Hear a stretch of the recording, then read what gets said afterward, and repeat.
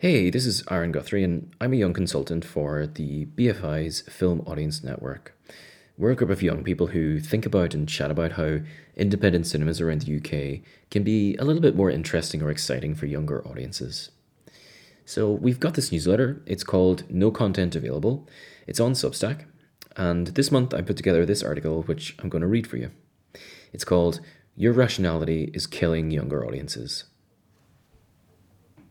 As we're thinking and building towards the future of cinema exhibition, I have two ideas that, to me, will make our future a bit more exciting. I think they'd help our independent cinemas not only see a brighter future, but thrive while building it. I've been working on projects that help make independent and pop up cinemas more appealing for younger audiences for a few years now.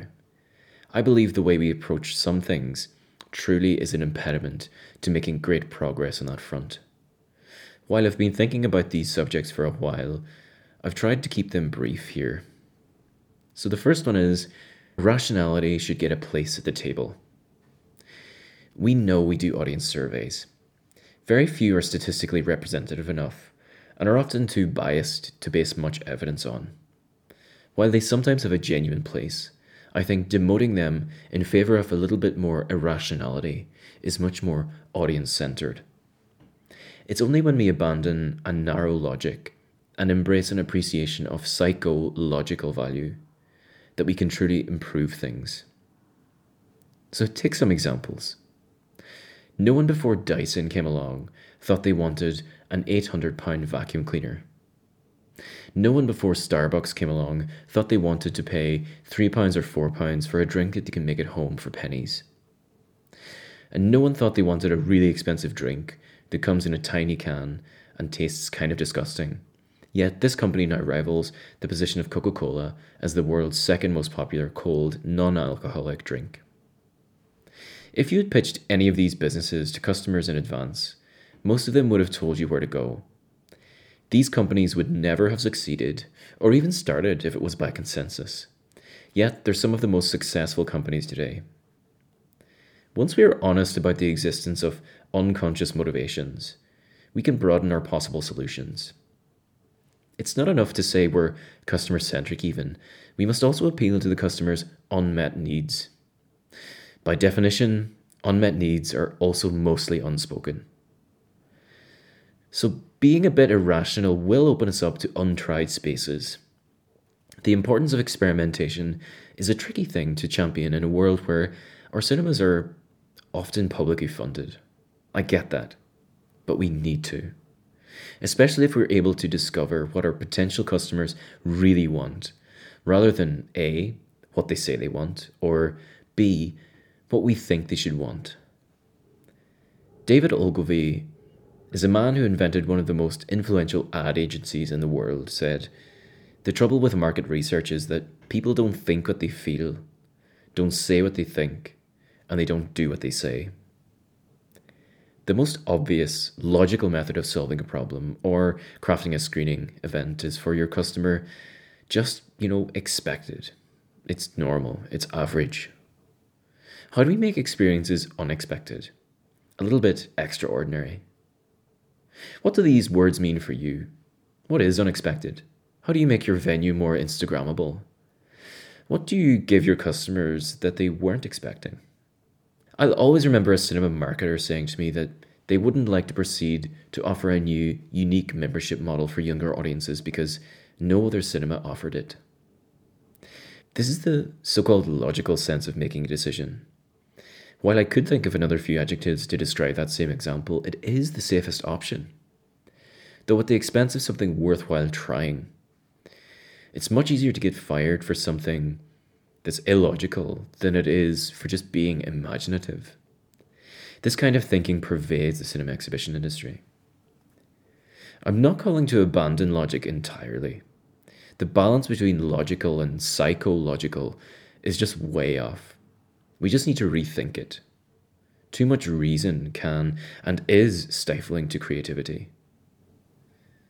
You know the marketing adage, half the money I spend on advertising is wasted. The problem is, I don't know which half. Ajay Banga, the ex CEO of MasterCard, says in response to that, I need the half that's wasted to make the other half work. You see, this is the trade off between exploration and exploitation. Exploiting the things that you already know work, then exploring that which you don't. To paraphrase a consultant from a behavioral science firm called Chris Graves, just because something makes sense doesn't mean it's true. Just because something makes sense also doesn't mean it'll work. And just because something doesn't make sense doesn't mean it doesn't work. It just might work in ways you can't quantify, or ways you can't predict, or ways you can't explain. The second idea is the race to the bottom on price for younger audiences is likely wrong. Take this analogy when the low-cost airlines launched. They made a lot of noise about the things that you don't get. You don't get checked luggage, your bag can be no bigger than this, no meals, no pre-allocated seat, and you buy your own coffee. Why? Because if the same airlines said, we're the same as British Airways, but cheaper, nobody would have believed them. You'd think that makes no sense. And for good reason. You'd be thinking their pilots are novice and they probably don't service their engines. But after knowing why Ryanair is cheaper, and if you don't care much about what you lose, the whole decision makes much more sense. You have to understand the decision to take it. So when we talk about cheaper cinema tickets, lots of our customers are thinking, what's the greater risk? Often, as you'll see from that example, the role of marketing isn't to justify a high price, it's also to destigmatize a low one. So, your customer is measuring up their decision. They've put on their good clothes, they're making a day of it in town, they're with their friends, they've been howling at the DIY disasters of Grace O'Hearn on TikTok, they're on a buzz. When they consider your cinema venue to top off their day, the thought passes through their mind. What's the best average experience I can expect? And how could things be if things went really wrong? As you'll well know, you're trying to minimize the chance of your cinema experience being shit. And in the independent cinema world, the percentage chance of having a bit of a shit experience is perceived as higher than the multiplex, at least by some. Why? Well, because it's built into the nature of the product in one sense. By its nature, independent films are generally not manufactured for mainstream audiences. It's usually niche, or at least a lot more niche than the multiplex. It's by nature going to appeal to some much more than others. For some, it's hell on earth. So providing value in this environment is tough. I can understand then that one of the first reactions is to make the ticket prices cheaper, to lower the risk. Because even if you had a shit experience, at least it didn't cost much. Though wouldn't it be better to focus energy on its actual or perceived value, rather than attempting to de-risk it through this single metric? Bear in mind, this isn't a proposal to hike your prices either. The value of having cheaper prices is often spoke about as making things more accessible, and this is so true. What I'm proposing isn't mutually exclusive to having cheaper ticket prices for those who cannot afford cinema tickets.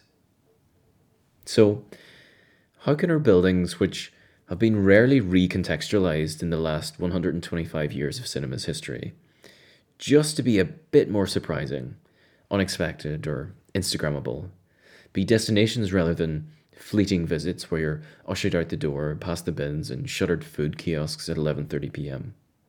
The thing about making only rational decisions is that all your competitors will be doing the same. You'll arrive at the same spot.